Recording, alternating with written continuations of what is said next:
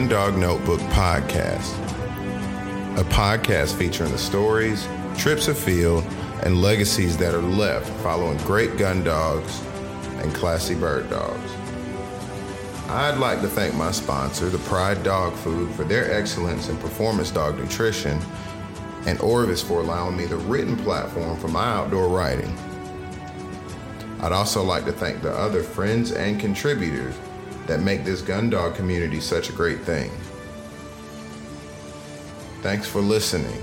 This is the next episode of the Gun Dog Notebook, hosted by Darrell Smith.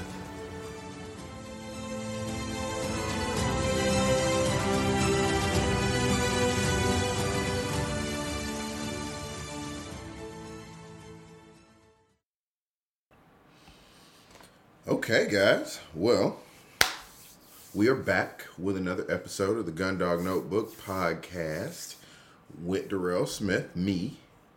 So this was kind of a bonus type episode where I kind of just wanted to recap the hunt that I did yesterday in Thomasville, Georgia, for quail. And it's, you have those moments in time that just really, really, really stand out. And as a hunter, you start to come into certain things, the more and more you experience you get, to where your success is definitely not necessarily contingent on numbers, but it's contingent on the experience. Thomasville was a very, very, very big deal for me. I love every time I go down there, and I make it a point to really reel in a moment, when I'm down there, because of how historic it is to, Georgia quail hunting. So I wanted to do this episode kind of as something light, something fun, to celebrate the moment and celebrate that particular hunt. That was probably, I'm not going to even say probably, that was my absolute most favorite hunt that I've ever been on for wild birds. And I also wanted to kind of bring Josh and Shane in and celebrate with them as well. Josh Same and Shane Drake. Josh does a lot of my photography, the majority of my photography, actually. And Shane is a good buddy with a very, very, very, very good dog to hunt with, Cy, German Shorthair. So this is kind of one of them independent ones. And then later on in the episode, I will have a little celebration with Shane and Josh. So this is probably honestly not going to be one of those most, super, super thought-provoking episodes. I kind of just wanted to go over the story and kind of talk a bit about, what was going on, some of my thoughts and things like that. But we were quite silly, I'll say that. So anywho, when we were down there yesterday, we got up and we left out about 3:30 a.m. and it took 4 hours to get down there. And from Atlanta, from my house. And the whole time, in my head, I was just kind of replaying, what was going on, what was I planning on doing, what dog work was I going to be looking forward to seeing out of Ruger, what were my expectations, just things like that. I kind of be in my head a lot.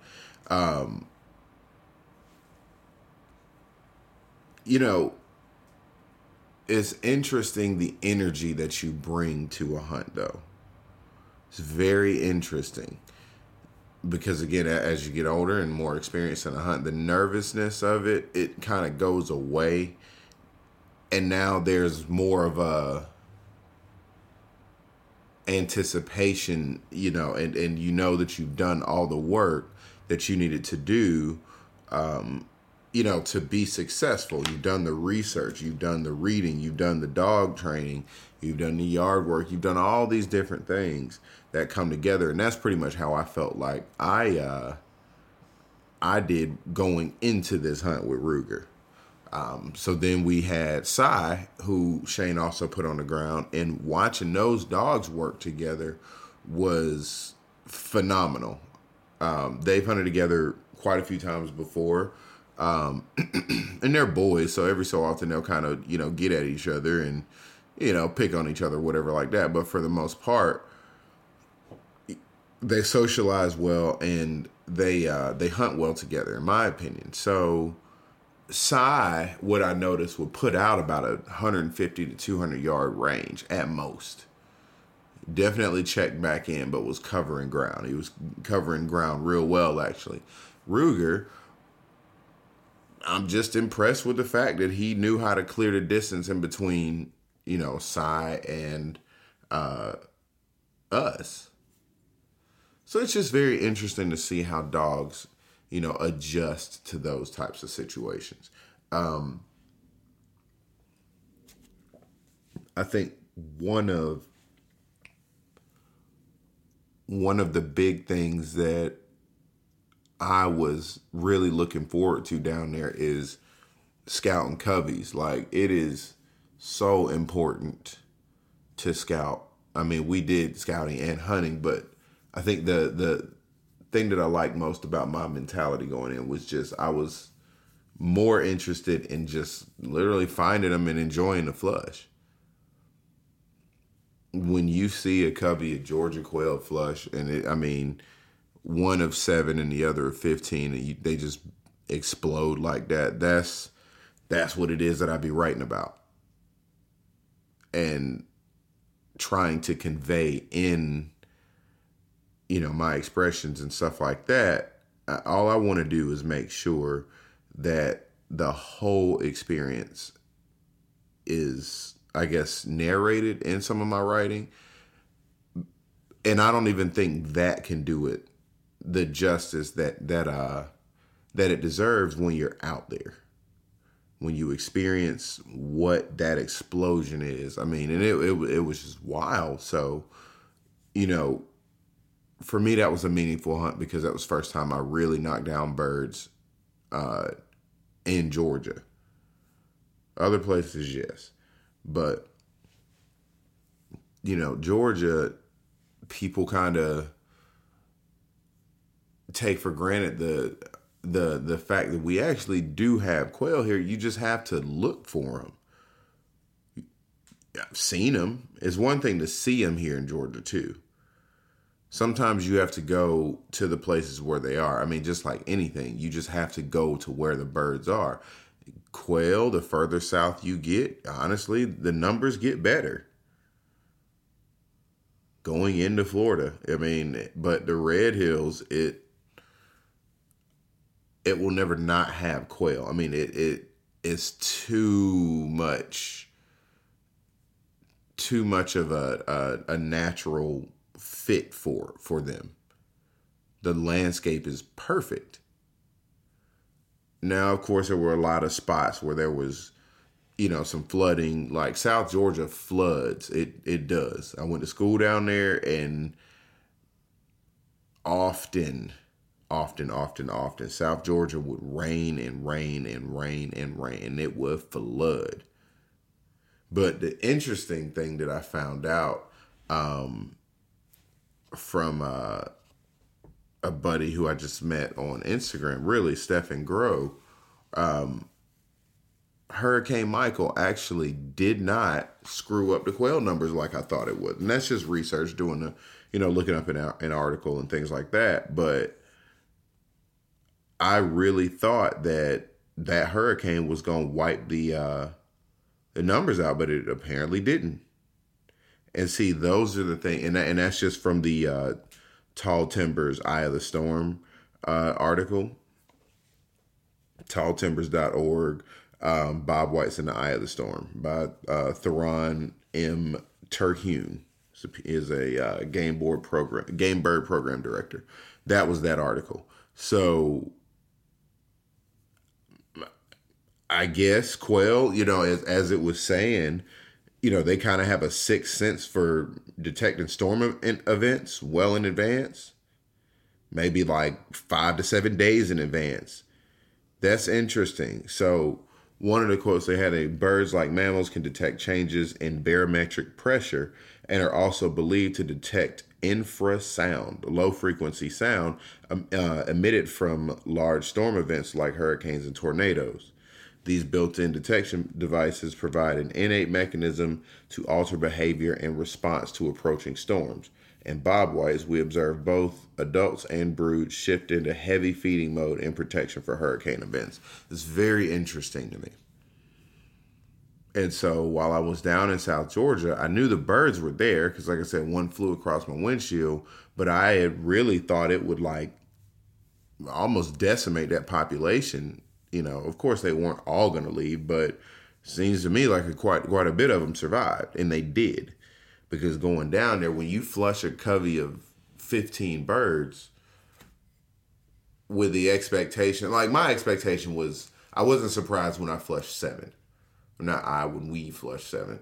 But 15, and we were standing in the middle of it. That was very interesting to me. And Shane was saying consistently there were, coveys of 15. So all in all, that to say,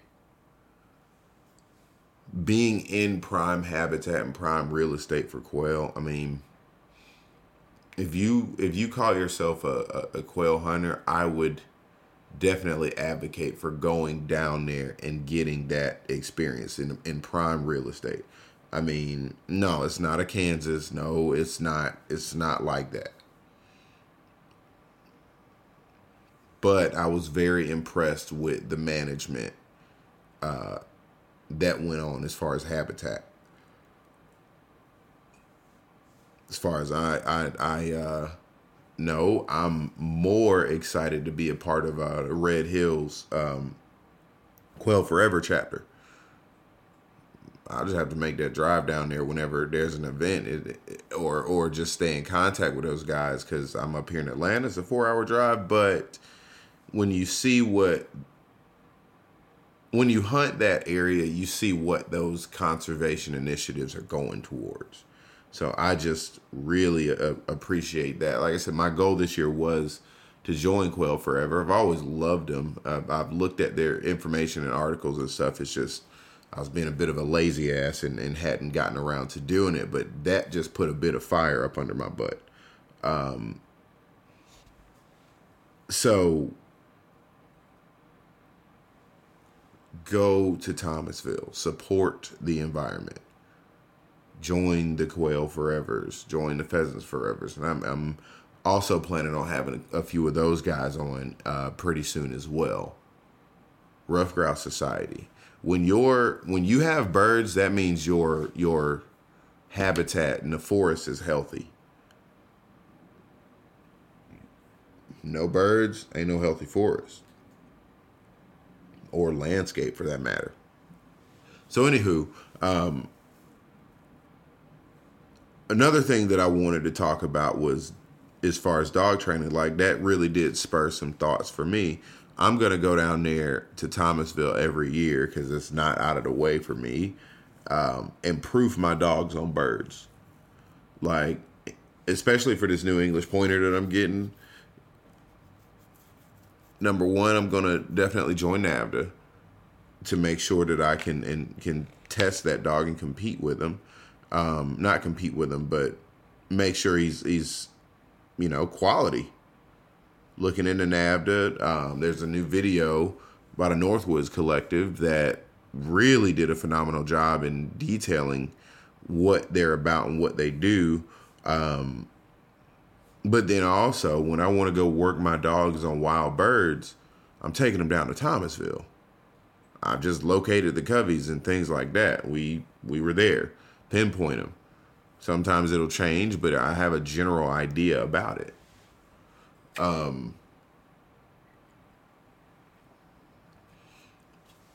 For me, I am committed to being strictly a wild bird hunter. And by that, what I mean is you'll have your pen raised quail. I'm going to keep quail here. Obviously, I do that definitely. But those are your training birds.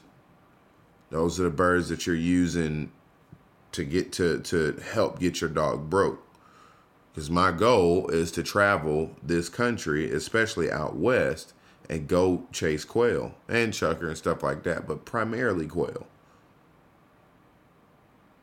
Because you can't pass up an experience like that. And just seeing the dogs behind them, I mean, I even feel like I owe it to my next dog because of what line he's coming from. I feel like I owe it to him to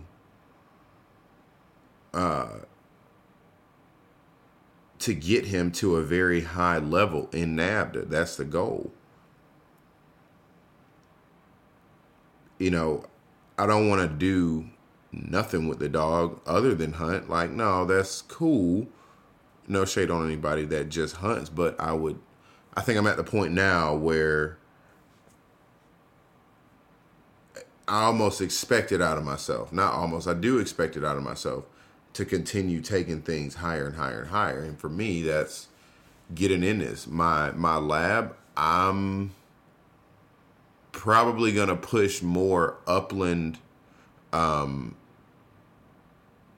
if I do decide to continue doing more HRC events, which are cool. It's just a matter of timing and stuff like that for me. With my lab, I'm definitely gonna do upland. The upland, the waterfowl is cool too, but I hunt my dogs more upland than anything. So, you know, who knows? I mean, maybe even do both. But I'm just trying to kind of think about the time and think about what, you know, again, an end goal for my dogs. With Ruger, I'm definitely happy with the way that he performs. And he's a smart dog. He figures it out. He figures out, you know, the game very quickly and has learned to conserve his energy well. Now to do it with a pointer. But whatever it is that I decide to do as far as, you know, testing and things like that, I want to make sure I'm doing it for the betterment of the dog and doing it for the betterment of the hunt, not for the title. I think that might even be why I have so much of a hard time putting my dogs in some of these tests. Or my dog, not my dogs, but the one dog that I do have and the second that's coming soon. You know, I have a very long internal battle with what I want to do with my dogs to get them to that high level. But what do I care the most about? I care the most about hunting, point blank, period. I'm competitive. I mean, I grew up being an athlete and stuff like that, and I want the most for my dogs. But for me, you know, I almost feel like I can just take the money that I would use for a testing system and use that to travel. But I'm not going to do that. I think for what it is that I'm doing, I think it would be smart to go through NAVDA. With Ruger, I'm trying to figure out, do I want to continue doing, you know, HRC with him? I like it. I do. I definitely do. So I just kind of want to see what I want to continue with.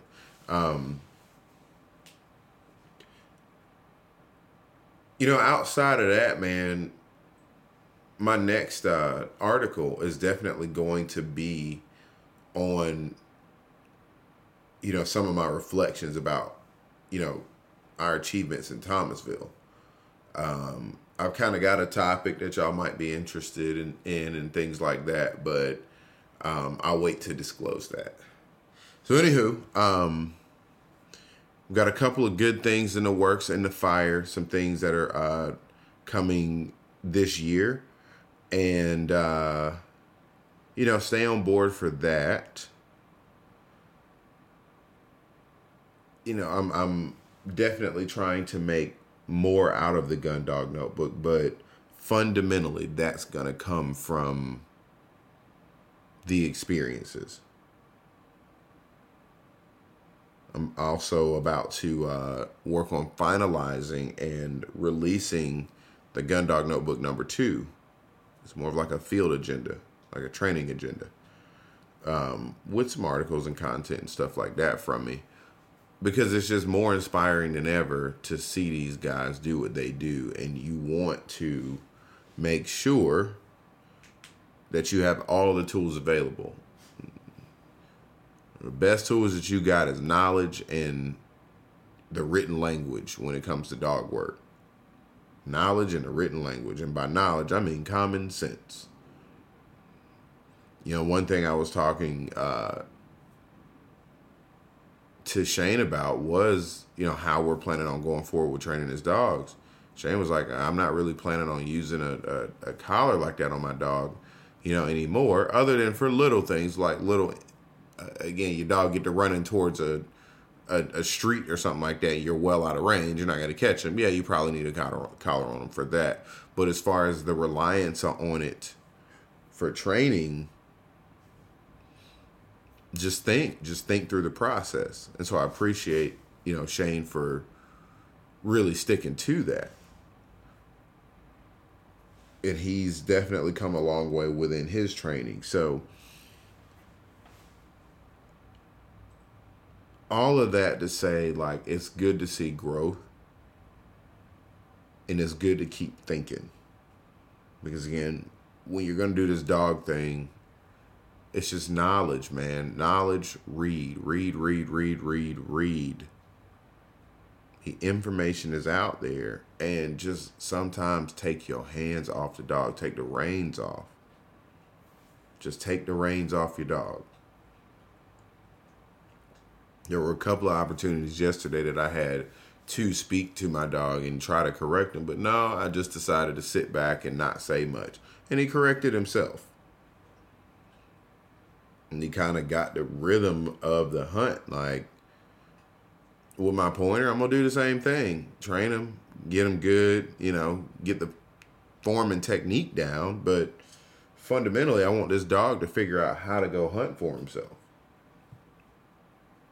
So anyway, that's my little spiel. I hope you guys, really enjoy what it is that I'm putting out. I've gotten a lot of good insights, and I appreciate those of you guys that have reached out to me for constructive criticism. If some of my podcasts are a little slack when it comes to audio quality, which is, to be totally transparent, a constant battle of mine, always trying to improve audio quality. And Josh giving me this microphone has done stuff leaps and bounds. But sometimes, first of all, I want to apologize if there is any errors or something that I produce that's hard to listen to. Just because, again, it's me trying to do the best that I can with learning on the job, but at the same time, it's just recording through a phone. That sound got to go in a microphone and blah, blah, blah, blah, blah. So I'm going to always keep trying to work on that, guys, and get better and better. So let me know. Just keep sending me that information, guys, if y'all don't mind. I appreciate it. Any kind of critical feedback.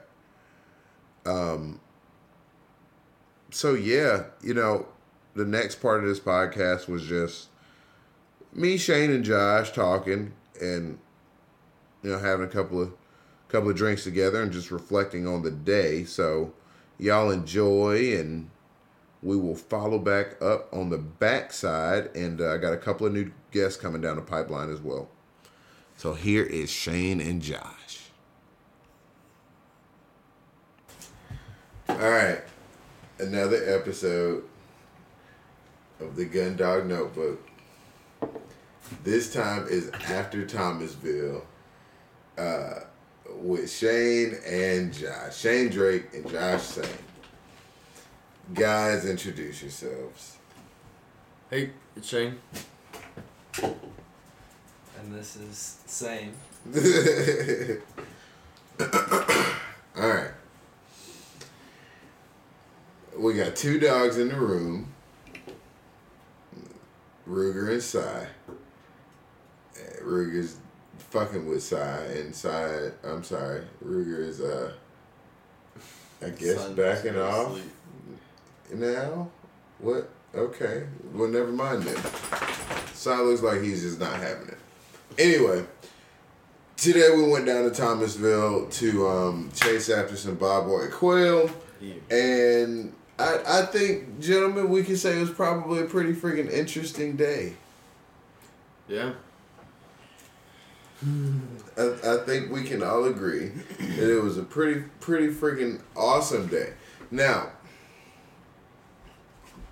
what I want to do is kind of go over the finer details of like everything that happened, and maybe some learning points along the way that you might have picked up or something like that. So, yeah, Shane, like, what do you start to finish? What's your play-by-play? I mean, we started towards the front of this property where we saw one pretty big covey the first time we went down with somebody else, and didn't really see anything, so we took a break, got some lunch, and came back and went probably 3/4 all the way to the back, Mm-hmm. and there's some railroad tracks, and decided to walk along them and see what we could find. And there's a couple fields off to the right, and sure enough, they're holding birds. Yeah.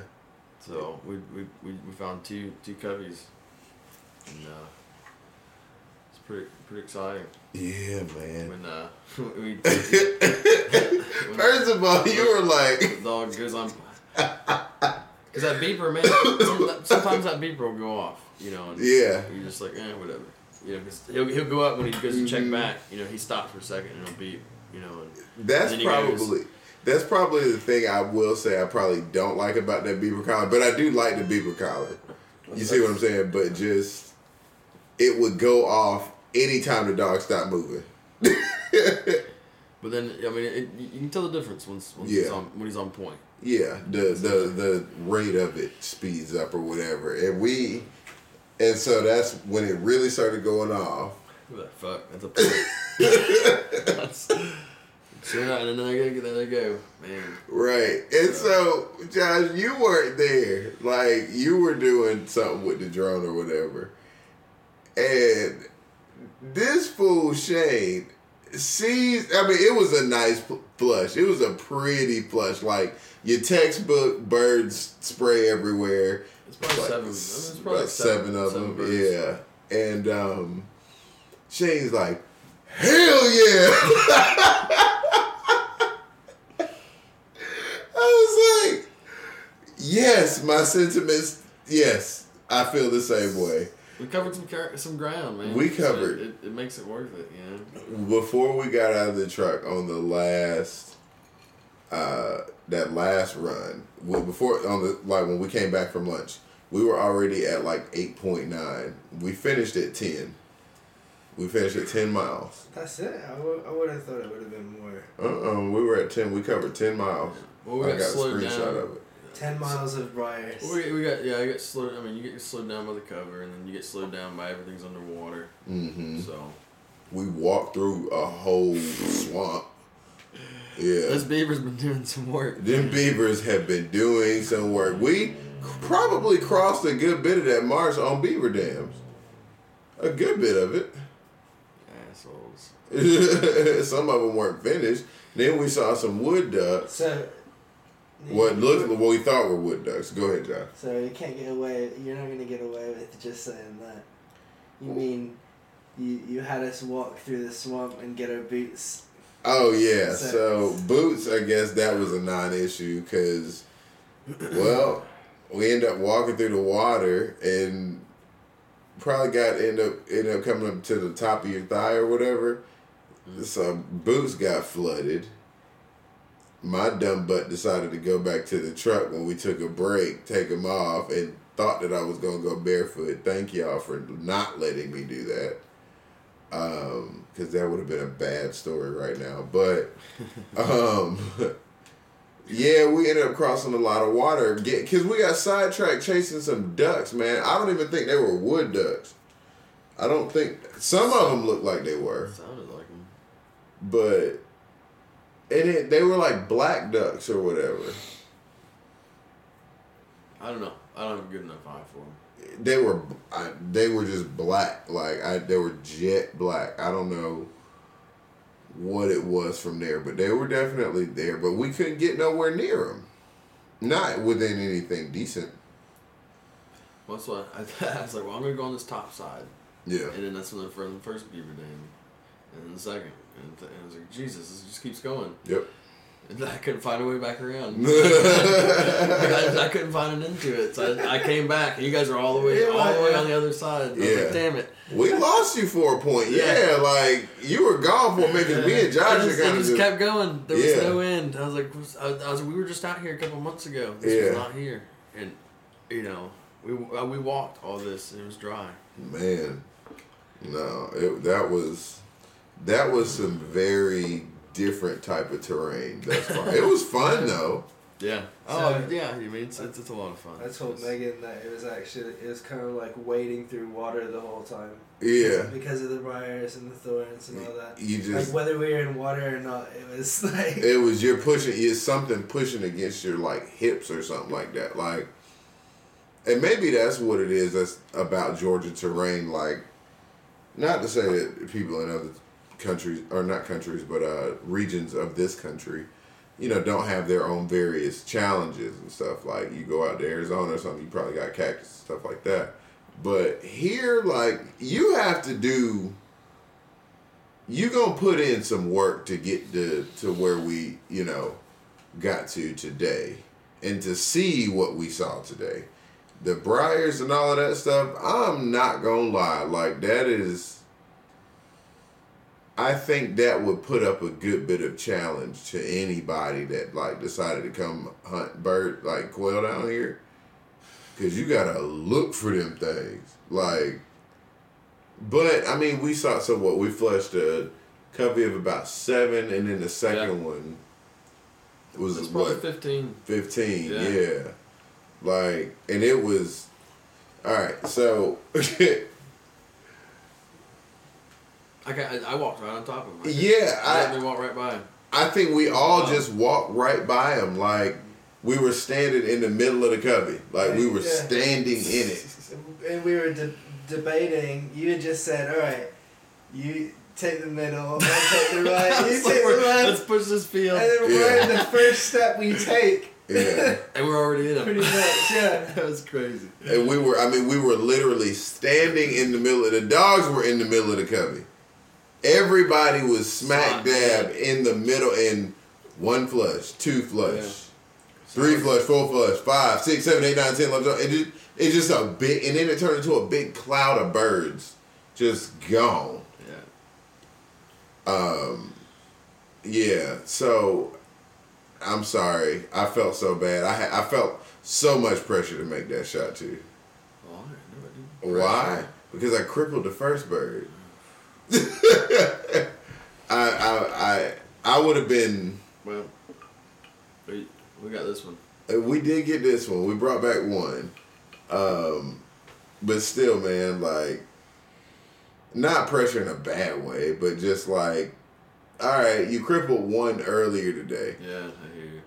And so it's like, bruh, knock it down, please. That one, I got tunnel vision on that bird, and I made sure, like, boom, like I knew I was gonna make that shot, because you that's what I was telling you, when that covey flushes like that, focus on one bird. It's really unfortunate and really frustrating that 2 dogs couldn't find that bird. Bruh. Yeah. And they must have been running. Yeah. I mean, he was injured at that point. I would go so far as to say he was injured. Yeah. I mean, it was hard to see, but both those it dogs seemed covered like a he lot got of snagged. that ground over and over and over and over again. We circled that area about 3 or 4 times. Like, just back and forth, back and forth, back and forth, back and forth. And I really didn't want to leave that area until we thoroughly checked, like, you know, I just don't want to be one of those people that's like, oh, okay, it's a cripple and go. Now, we got dogs. Like, at least spend the time to look. Now, if we don't come back with it, that's one thing. Nature gonna get a hold of it. He looked like he was on it there Yeah. for a minute. I said, Si's got your bird. You did say that. And I thought so, too. He was on He it. came out of there empty-handed. I was like, what the hell? Yeah. So I put in some serious work. So I was probably MVP of the day, man. So I was doing this thing. Ruger hung in. What I did like about them, though, was what you were saying. We talked, you know, and you were trying to get a photo for Wes or video, you know, for Wes. I do like when Ruger was in the game before he got just burnt out, because he did, like, whatever. He's a lab. He's not going to run that long. Look at him. I mean, they both did. Right, they both did. But I do like that Cy was like, what, about at most about 200 yards. Cy didn't range that far away from us. And then still checked in frequently and efficiently.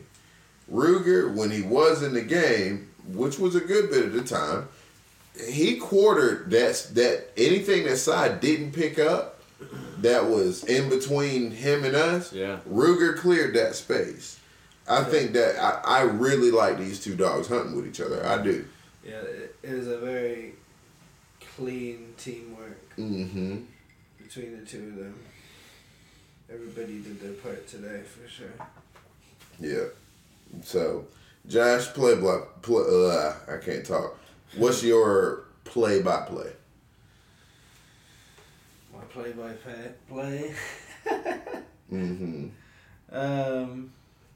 Today was good. It was interesting because took more of a slowed down approach and was just focusing on the birds and on getting to them. So, yeah, man, I thought it was pretty good. I'm right now. I'm looking at this drone footage. Yeah. And so excited about that. Having a drone flying behind you, Cy wasn't having it. Cy was not having it. He wasn't digging that at all. No. I would say you weren't loving it either. Oh shoot, here we go. Having a drone is just a very interesting experience. Wow. You moved out. You're like, wait a minute. Is this thing gonna hit me? I'm sorry, It was going fast. Yeah, and that weirds me out. Yeah. Look at that, man. That's a crazy ass clear picture. Yeah. That is wild. That's wild, man. And it's perfectly still. So, yeah, I like this scene here. Follow you guys. Let's see, Cy. Dude, he lost his shit like when you came up behind us. He lost it.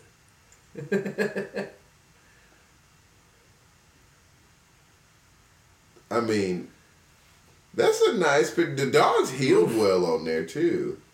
I will say. I want to see if you can see it when. Oh, maybe it's on this one.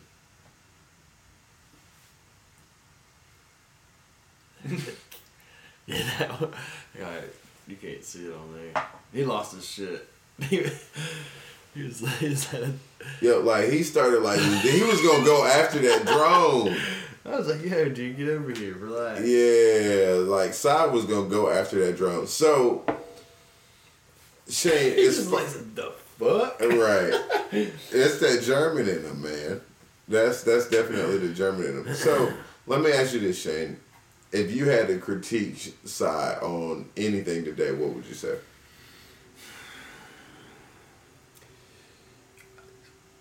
My assumption that the way that those birds flew would be that he creeped them, and that's why they busted. Before we got there. Yeah.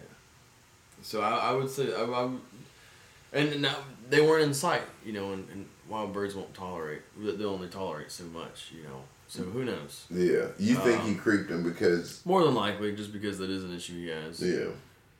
And we were nowhere close to him. But, I mean, he held that point for pretty damn long He was time. there for a minute. Yeah, easily. And that's what makes me ask, like, I don't think wild birds... I mean, quail will hold for a dog for a second. Yeah.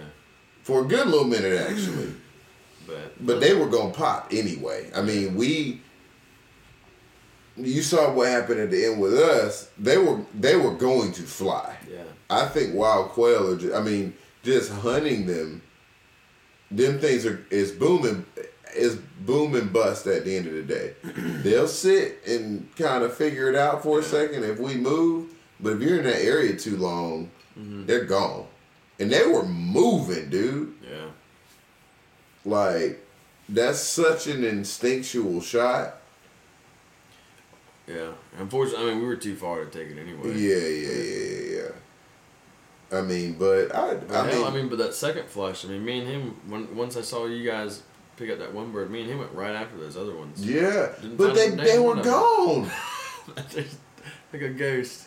I mean, like, because the thing, I took my eyes off of the birds that, you know, you guys were pursuing. Yeah. Because I then sent Ruger to go get mine. So we were in that wheat, and then those pines started, and they all came way short of those pines, and we went right away. Yeah. So I mean, but all right. So could some consensus about Georgia bobwhite quail, and we're not going to disclose the location. We can't. I'm sorry. Well, we already said it was at River Creek. Did we? All the way in the back. Oh. All right. Well then, whatever. It's at River Creek. No. I was trying to be cool and like be all secretive and stuff. Secretive about it. We'll be secretive. Yeah. Well, it is at River Creek, but then you don't know where it's at River Creek. River Creek is pretty big. Just don't look at any of the footage, because then you... Right. Drone footage. Right. Aerial footage. You know exactly where we were. We're not saying too much. No. Invite us when you go. Right. We're going to give you the footage through the video. No, I mean, it's interesting, the placement of where those birds were. I mean, we got the most action in the least amount of time. I would be interested in going back there. Well, I think the time of day had a lot to do with that too. Yeah, hell yeah, it did. They were eating. Because the earlier one, they were in some thick cover. Yeah, but I think if we had a bunch of saw palmettos, and then these other ones were out in a wheat field. They were, and at the end of the day, yeah. Right. And so I would be interested, because they feeding 2 times a day. Yeah.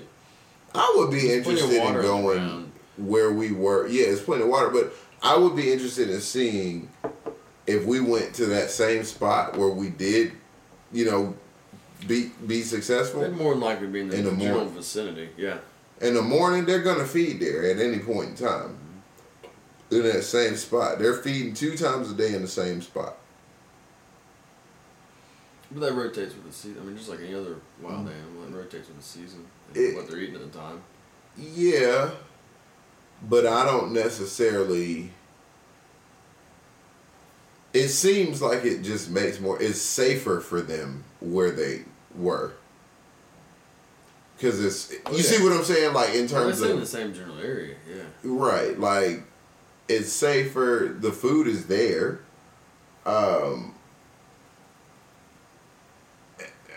You know, I mean, I would probably hypothesize that in the back of that field was, because it's so far away from everything. Think about where we were in relation to anything. We were pretty far off, like in the back. Well, I told you, I mean, but that road we weren't even halfway down. Right. Josh with the drone footage. Alright, here we go, guys. You ready for this? This is crazy. Yo. That's when I kept looking around and I was like, I hear it, but I don't know where it is. Yeah, we were talking about it the whole time. Yo, that is far, dude. That is awesome. The Gundog Notebook has awesome drone footage now. And this thing's going courtesy of Josh saying, this thing is going high. It's going into space. I took it to the max. It went like 450 feet, I think. What? Yeah, this thing will go miles. It's ridiculous. Wow. Well, now there's... I don't know if 450 feet is miles, but... No, well, 5,001... No, that's up in the air versus okay. Yeah. distance. Oh, yeah. Thank you for checking me on that. Don't let me say some bullshit like that. Right. It's something stupid. You're like, bro. Touche. Read a map. Right. Read a map, Josh. So, all right, Josh, as a new hunter, talk about some of your insights. And because you aspire to hunt like as it seems to me, you like to hunt, you want to hunt like different types of game, right? But I'm not gonna, limit myself. Right, I mean, I understand.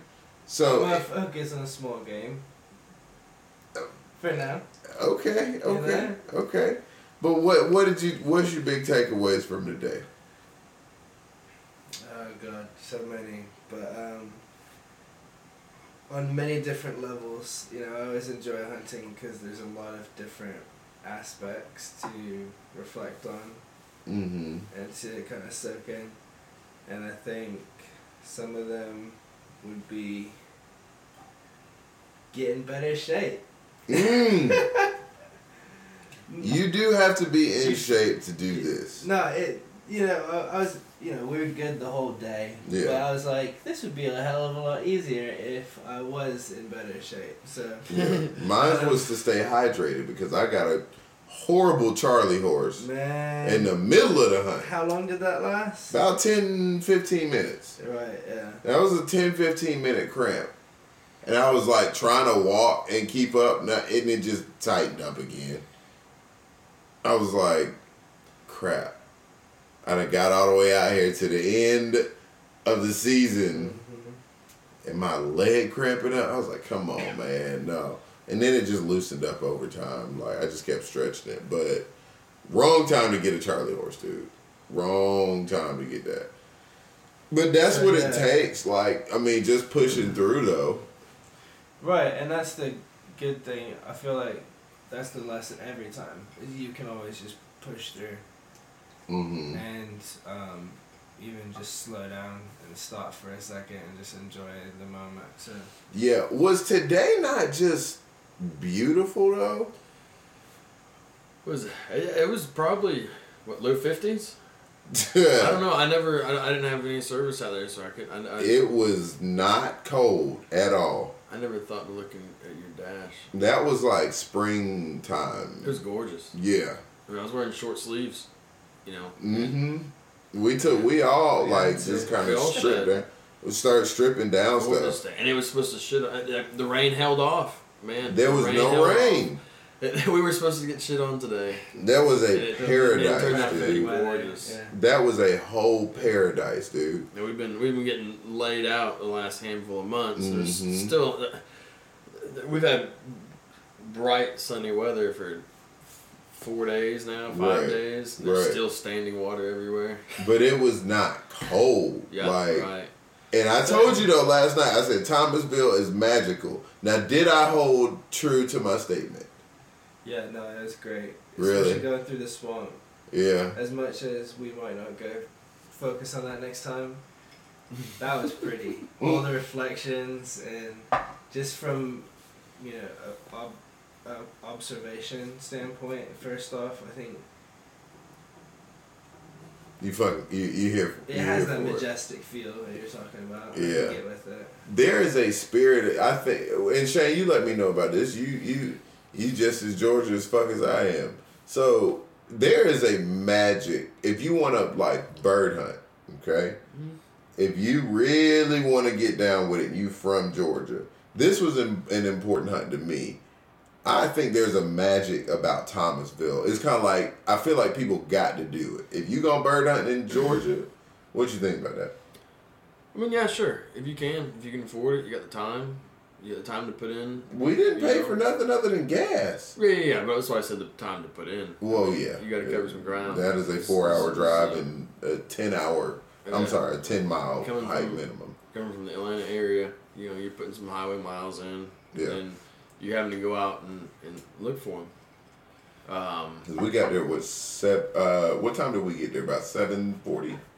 I don't remember. Yeah, it was like 7:30. The sun was just coming up. It was about 7:30, 7:40. It was right at sunrise though.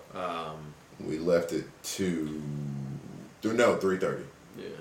Well, I mean, just for if you can, yeah, it's just for the history of it. Just one of those things. It's not that far away, and if you got the time to do it, it's available to you. Right. You just gotta have the time, to put in to go look for them because it's a large piece of property. Mm-hmm. And there's a lot of ground to cover. Mm-hmm. So what, 10, 11 hours of ground covering? Just walking. That was. But I mean, the same time last time when me and Chip went down there, mm-hmm. we walked all day. We covered that front section. Right. And we went all day, and right at the end, busted a covey, and damn, 25 birds got up. Mm-hmm. Right? We were just, weren't even ready for it. We're walking back to the truck pretty much. Right. And just kind of veered off the path, following the dogs. Man. And they blew up behind us, like in the middle of this damn thicket. And it was wild. Dude, that's what I'm saying though, man. Like, you can come and get good challenges as far as like quail hunting in Georgia. You just gotta work for it. Like, you are going to work for it. Point blank, period. You are going to work for it. But it's doable. It's attainable. We had a lab and a German Shorthair. I mean, it's a very efficient team of dogs. Yeah. I think that was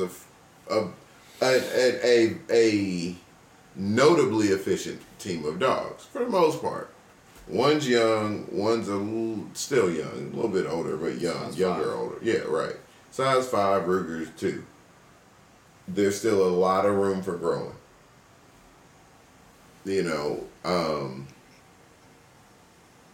But yeah, tighten that right there.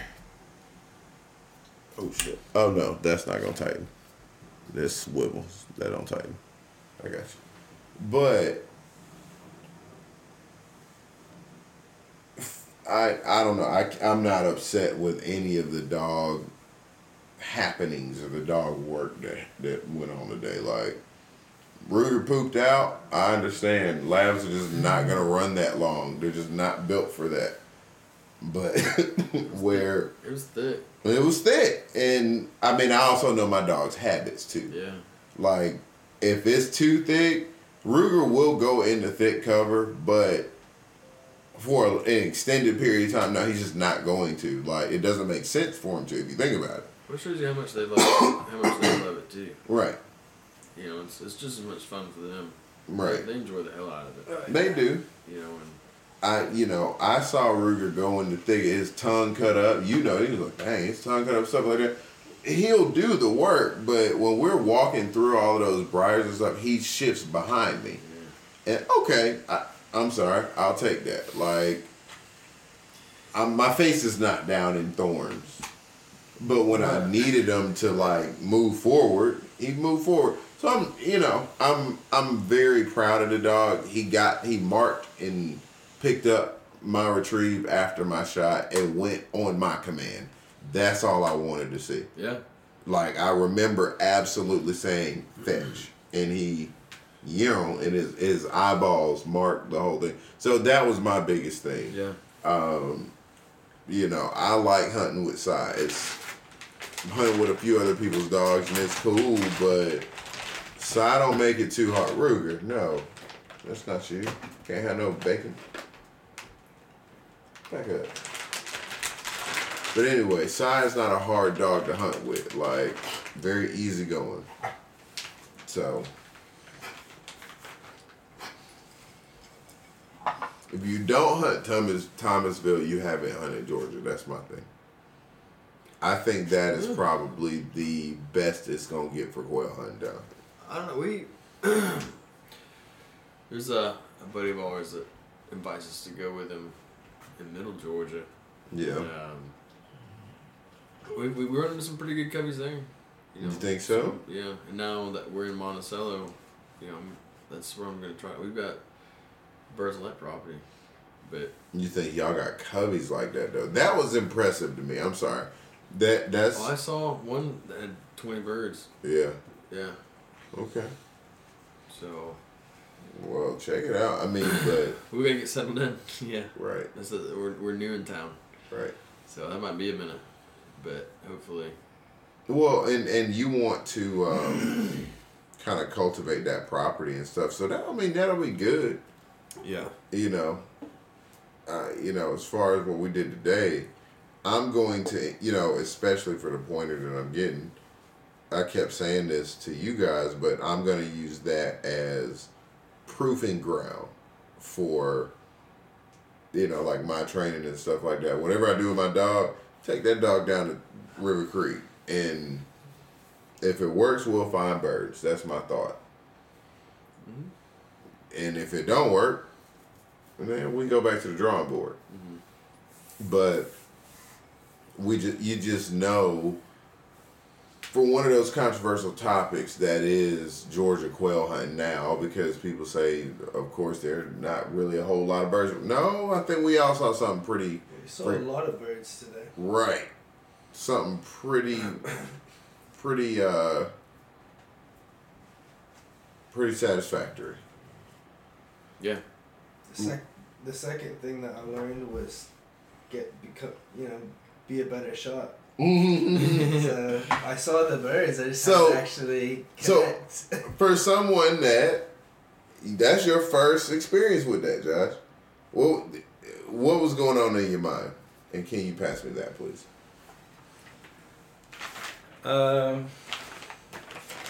First experience with what? That type of flush. Like, you were a part and very active member of that whole covey flush. Came in the middle of it. Yeah. And not a lot of people get that experience. So, of course, as always, I'm almost oblivious right when it starts. And then I realize, oh wait, okay, this is going on. But I swing the gun over, take a shot, which admittedly wasn't on aim at all. It was just in the group. It was like, hey, this is for all of you guys. Somebody grab this. That didn't really work, and so I actually aimed on the second one, and I was still off, but I was close. Okay. So that was fun. And then I look over at Shane, and he's just like, what the fuck? That was so good. I was excited, man. Yeah. Because the way they flushed, they went on the other side. You guys were between us, so I didn't get a shot. I had to stand there and watch. Mm-hmm. You were so excited that I thought for hours I had thought that you took a shot. Shane be so excited about a flush. I don't think you have to actually shoot. You just be like, hell yeah! It's about the dog work for me. I get it. I could have walked out there all day and not carried a gun, not giving a shit. Yeah. And that's why I like when the dog gets rewarded. Yeah. It's a lot of fun watching their work pay off too. Because like we said, they work their asses off. Yeah. It's just cool to see them get rewarded for it. And unfortunately, he didn't get rewarded for his, but he got it. We booked after him, man. I don't know how in the hell that disappeared like that, but man, we went right after him. He was right there. I was like, "Let's go, man." Mm-hmm. Yeah, you guys wasted no time. You were straight on it. Yeah, and he got birdie as shit right away, and right in those pines, and he kept coming, and I kept angling with him, and nothing got up. Mm-hmm. And he was barreling through there. He was on it. Y'all were gone, bro. They were running. Yeah, it's late. Yeah, late season. They're wily as hell. They know where to go. Well, I bet we probably ran right over them. I bet. They're just gonna sit there. Yeah. Then I mean, you'll have to. I imagine if you stop, like literally stop walking. He was so tired. I mean, we had just ran over him for just then too. So I mean, because when they flushed, the only reason we stopped when you guys went to retrieve that bird was to give him water because he came back. Right. And he was like, "Damn, he's hot." All right. So I gave him some water, and then that's when we went. But, that there. You can't have no jerky. Mm-mm. So, what do you think as far as habits and stuff like that? Hunting that area. Like what? Of course, all of us are probably going to go to that area again, with or without each other. It's just a good ass freaking area. What are some of the kind of mental notes that you have about it, if you feel like sharing? we didn't break open the crop on that bird to see what they were eating. That should have been the first thing we did. Well, it's still at the same intact, time, so I'll check. Yeah. But other than that, I mean, pretty much all the cover and all the terrain's the same. There's just a lot of it, and there's, it's broken up and dispersed. Right. So you just gotta find the right one that they're hiding in that day. So like I say, you just figure out what they're eating, at that moment, at that time, and follow that stuff and find which pocket they're in. So this is my thing. Now, it was very apparent that they are very active early and late. I think that was the conclusion for that. There was some activity early when we got there. Mm-hmm. And then, of course, we came in late. By late, I mean about 4 o'clock.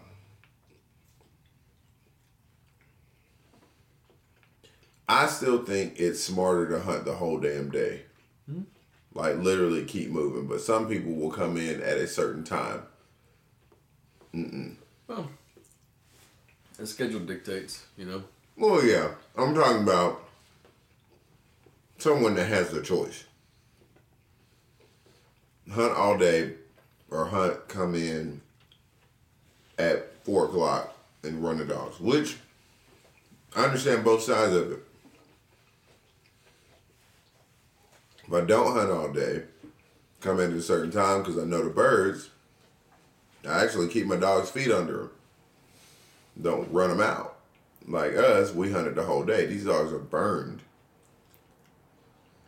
There's logic to it. What would you do knowing what you know now? Hunt afternoon or the whole day? I mean, I'm always going to hunt all day. No matter what. No matter where I am. You're not one of those hunters that comes in. If I have the opportunity to hunt all day, I'm going to hunt all day. Yeah. Absolutely. You might break for we'll break for lunch because the dog's going to have to take a break at some point, or you're going to switch dogs. Yeah. So, other than that, no. If I have the opportunity to hunt all day, I'll hunt all damn day. Yeah. What about you, Josh?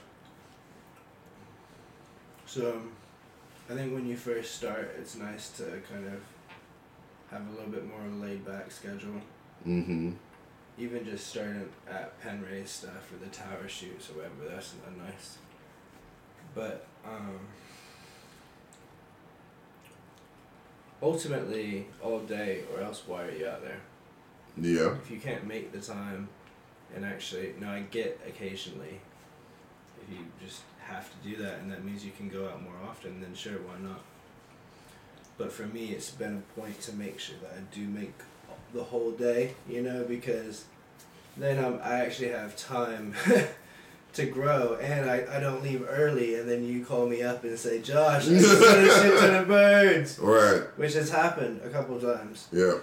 So, of course, you know how life is. It's going to send the birds right after you leave, if you do leave. So just stay the whole day. Yeah. And they won't necessarily come right away, but maybe at the end of the day you'll get some, worst case scenario, some good birds, and that's happened a few times. So. Mm-hmm. Well, these birds get pressured a lot on this property because it's only open for so many days. I think they adapt pretty quickly. I think a lot of it has to do with they learn to kind of rotate around, Right. Different covers, and then finally, hunters come in, finally they you're able move. to pin them in the spot where they think they're okay. Because they were picking up a lot of old scent too. Yeah. Both of them were. So you think the birds rotate around the property? Maybe. I don't know. It's just a theory, a possibility. I don't know. I'm not a biologist. Well, I haven't studied them enough. We did see them move a little bit, right? When we got to the alligator area, they flew away. That was ducks. There was a bunch of ducks around there. Okay, so that was ducks off in the Yeah, the ducks wouldn't let us get nowhere near them things. Sigh. There was that flight of ducks that got out. There's about 6 of them. Yeah. And then Sigh was up ahead of us, and he got birdie as shit. I was like, he got something in his nose. Yeah. And then all of a sudden, those 2 other ones came out. They just weren't in gun range. Like, they could have been probably easy shots if we were in gun range. But Let them go. yeah, of course I shot. I won't shoot anyway. Why not?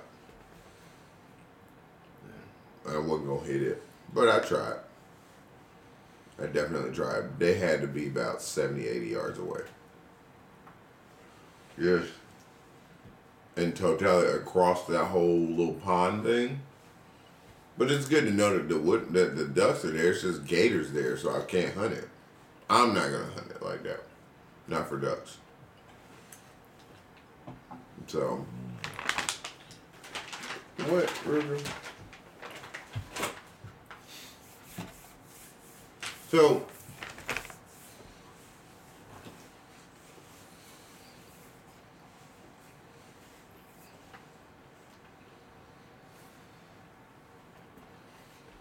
The whole process of marking, like, you have to tally your game up or whatever and rate it poor now, or rate it based on really good or something like that to really, really poor, right? Yeah. What do you think about that in terms, like, what if a hunter comes up, they don't get no birds because they just weren't that fortunate that day, right? Mm-hmm. But to rate it at the end, do you rate that very poor? Because you didn't come back with quail? Like, you see what I'm saying? I would guess that's kind of a broad way to put that. It would depend on why you came back with no quail. Right, but I don't understand. That's what I'm saying. I don't understand why the question is even on the ballot. They want to know what you think of the property. They want you to know what you think of the way it's managed. Oh, So okay. I think I think they do a great job. I thought the management was awesome. I didn't see any trash or anything like that, and that was my thought when I saw, like, rate the quality. Okay, so they weren't talking about the quality of birds. They were talking about the management. I'm sure some people think that and would actually... Well, I mean, it's the overall. I mean, there's birds there, but there's birds there, and they're healthy. And, like, especially with this year, with all this water we have on the ground, you know, it's prime for predators to be able to come in and snatch the shit out of these birds. Right. And it's going to suck because you could tell, I mean, they look like they've been pressured. Those coveys... They act like they've been pressured. Well, those coveys were a lot smaller, you know, than what a lot of people said they usually are, you know, and then, especially in that front. What were people saying they usually were? All right, most of them you're bumping. Usually, people say there's usually birds all over the property, and you're pushing 20 birds every time. Really? Yeah. So I said, me and Chip bumped that one. And it's probably like 25 birds. But then today, you know, we had that guy that was in the front. We pushed the front a little bit. There was that other guy. He said he pushed one bird. That was it. Mm-hmm. You know, so I mean, people were pushing singles. The covers had broken up. Hopefully or the covers are not shot up. Yeah, right. I'm hoping, man, that's not from the pressure. Maybe that's just because they were busted up from earlier, or something. But you know, going on that back side of the property, based off what people were saying, I mean, there's still birds there, obviously, but. You know, it's easy. Everything's easy to access. You know, it's just the roads are cut really well. You know, they plow up. There's fire breaks. When as much rain as we've gotten, it's kind of annoying walking on them. You know, that soft tilled ground. Oh my gosh, we were walking through Mordor, bro. Like, dude, just now that is something that did just kind of get on my nerves because it's so. You feel like you picking up like more weight or something like that when you're walking through that really soft ground. Well, they've got to keep. I mean, for like I said, for the fire breaks, they've got to keep that tilt up like that. But it's. I mean, all the roads are really defined. You know, it's. I like the signage. You know, where how far you can drive. Right. You know, most places put up gates. It wasn't bad. Like it was very like well gates. managed. I don't know why. I don't like gates. Gates annoy me. Really? I don't know. I have no reason. I was gonna say, like, why does gates bother you? I don't like gates. Yeah. But I like the way it's. I don't know. I mean, the signs were simple. How do you feel about walls? Oh, don't. Just kidding. Right. If you don't like gates, what about walls? Windows. What about windows? I like windows because you can open them and you get the breeze. But when it's cold outside, it still lets the sunlight in. You still get heat. So, quail hunting tactics. What's your standout thing based on the day? Like, if you got to go hunt quail in Georgia, what is something that you think would be most effective if you had to go back and do it? First and foremost, you got to put in the time. You're gonna have to go find them. You know, but I think a lot. You just gotta know what your cover and habitat looks like. Yeah. You know, find out what are they eating. You know, where's their water, food, cover, and water. And it's you gotta find somewhere in there, and at some point during the day they're gonna be between one of those three. Right. And that's where the footwork comes in. Right. You know, it's you gotta figure out what's the best habitat. You know, at this time of year, what's the best thing that they're eating. You know, and this. When it's wet, there's a lot. Are they eating bugs right now? Are they eating nuts, eating berries, eating seeds? It seems to me they're eating more seeds right now. That's just because it's so wet. That's all there is. Mm-hmm. You know, it's all that wheat seed and whatnot and millet. Well, that's where we were finding them in them fields. Yeah. Which that works. They were using those saw palmettos because you notice how those saw palmettos.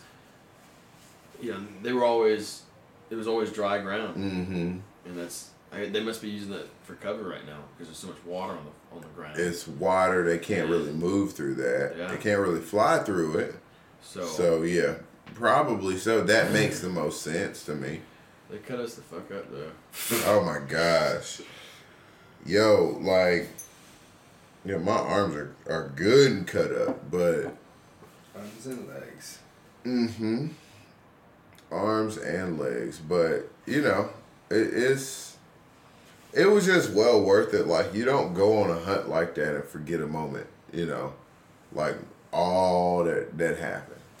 There was enough surprises and stuff like that I think it just makes for the curiosity of going down quail hunting. That's what you're supposed to experience. And so now, you can come back home.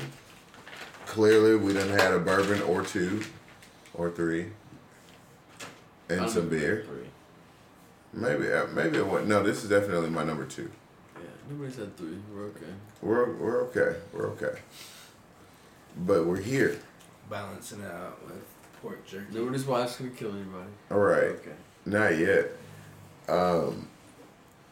I don't know, man. That's why I like quail hunting so much, though. Like, for moments like that, just really just being present within that space and just you're activated at that point in time.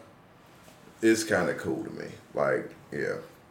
Definitely agree, but I think we need to get there earlier next time. Like, I feel like that would be my takeaway. Really? Get there earlier because... Push all the way to the back. Yeah, we had so much success once they had a chance to come back. Yeah. So... Yeah. So just get there earlier and push all the way to the back. Be there as it really changes light. Mm-hmm. We'd upload this match before we get there. Yeah, that too. That's a huge thing. I mean, now... I hate that I lost my map from when me and Chip went out there, because I labeled those fields. Because we were looking at them on the Google Maps, and I was looking at them on the DNR website. Right. Got a pretty good idea where we should start, and that's where I told them where I thought we should go this time, and I'm glad we did. That paid off.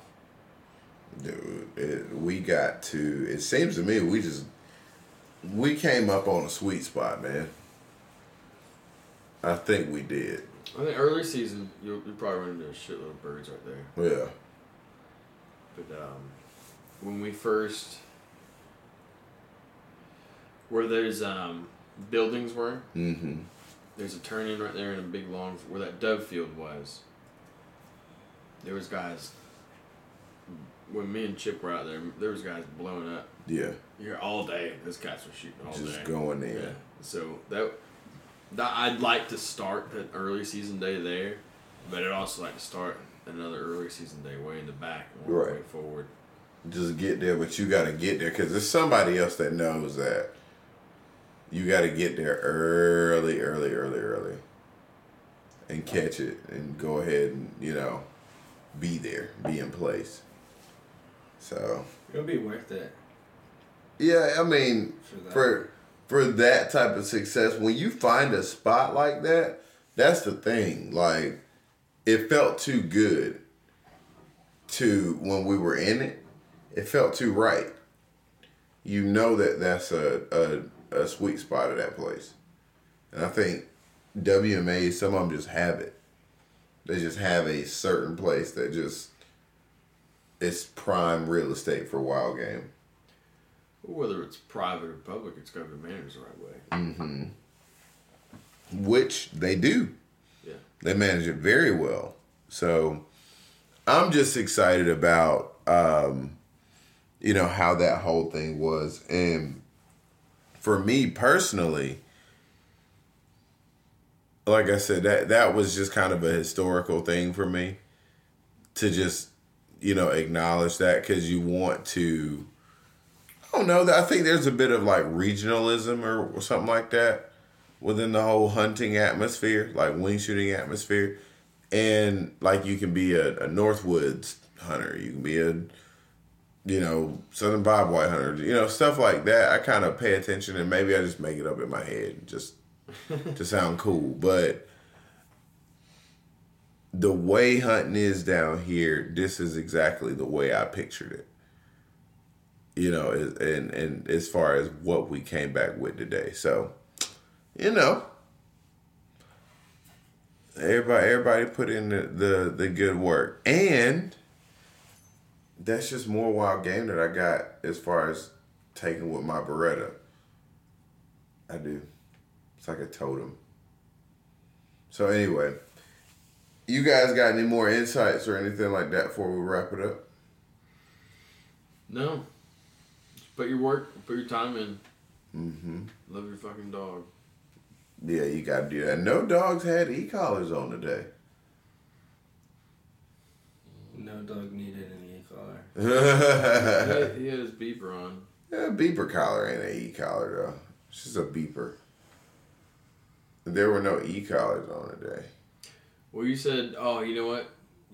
we got kind of sidetracked. You were talking about he had one point today where his recall, but you were saying that you kicked up like 3 deer. I bet what happened was he went chasing one of his deer. Because remember when we were kind of standing right there at the end, and I was blowing at him. I was blowing the whistle at him, and I was calling him. Yeah, I kicked up like 3 big. He was gone for a minute. It kind of pissed me off for a second.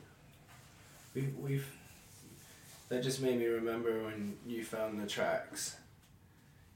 So we definitely saw quite a bit of deer tracks, and then what was it, bobcat? Yeah, we saw some bobcat tracks. Really? Yeah. Turkey tracks too. Yeah, a lot of big turkey out there. Yeah. So it's interesting. There's a variety of stuff out there. Yeah.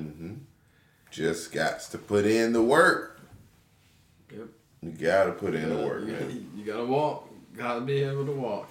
And I hate to be so like redundant about that issue though, but that's the way you do it. Like that's really the way you gotta do it. So, anywho. Wow. I'll edit that out. But anyway, guys, it's the end of the Gundog Notebook podcast after the Thomasville hunt. And we will catch up. We'll catch up later. Yeah, I feel like we're going to revisit this another time, another hunt. But this was definitely, as you said many times today, one for the books. Yeah. And here a dramatic book shutting. Boom, one for the books. Boom, one for the books. Flying. Yes. All right. Dogs barking. Right. Well, the dogs are sleeping right now, but, I'm tired and, I probably sound wore out at the end of this podcast, but I am good and tired. But anyway, guys, that's another episode knocked out, just a little leisurely chat. And we will catch y'all on the back end. See y'all later.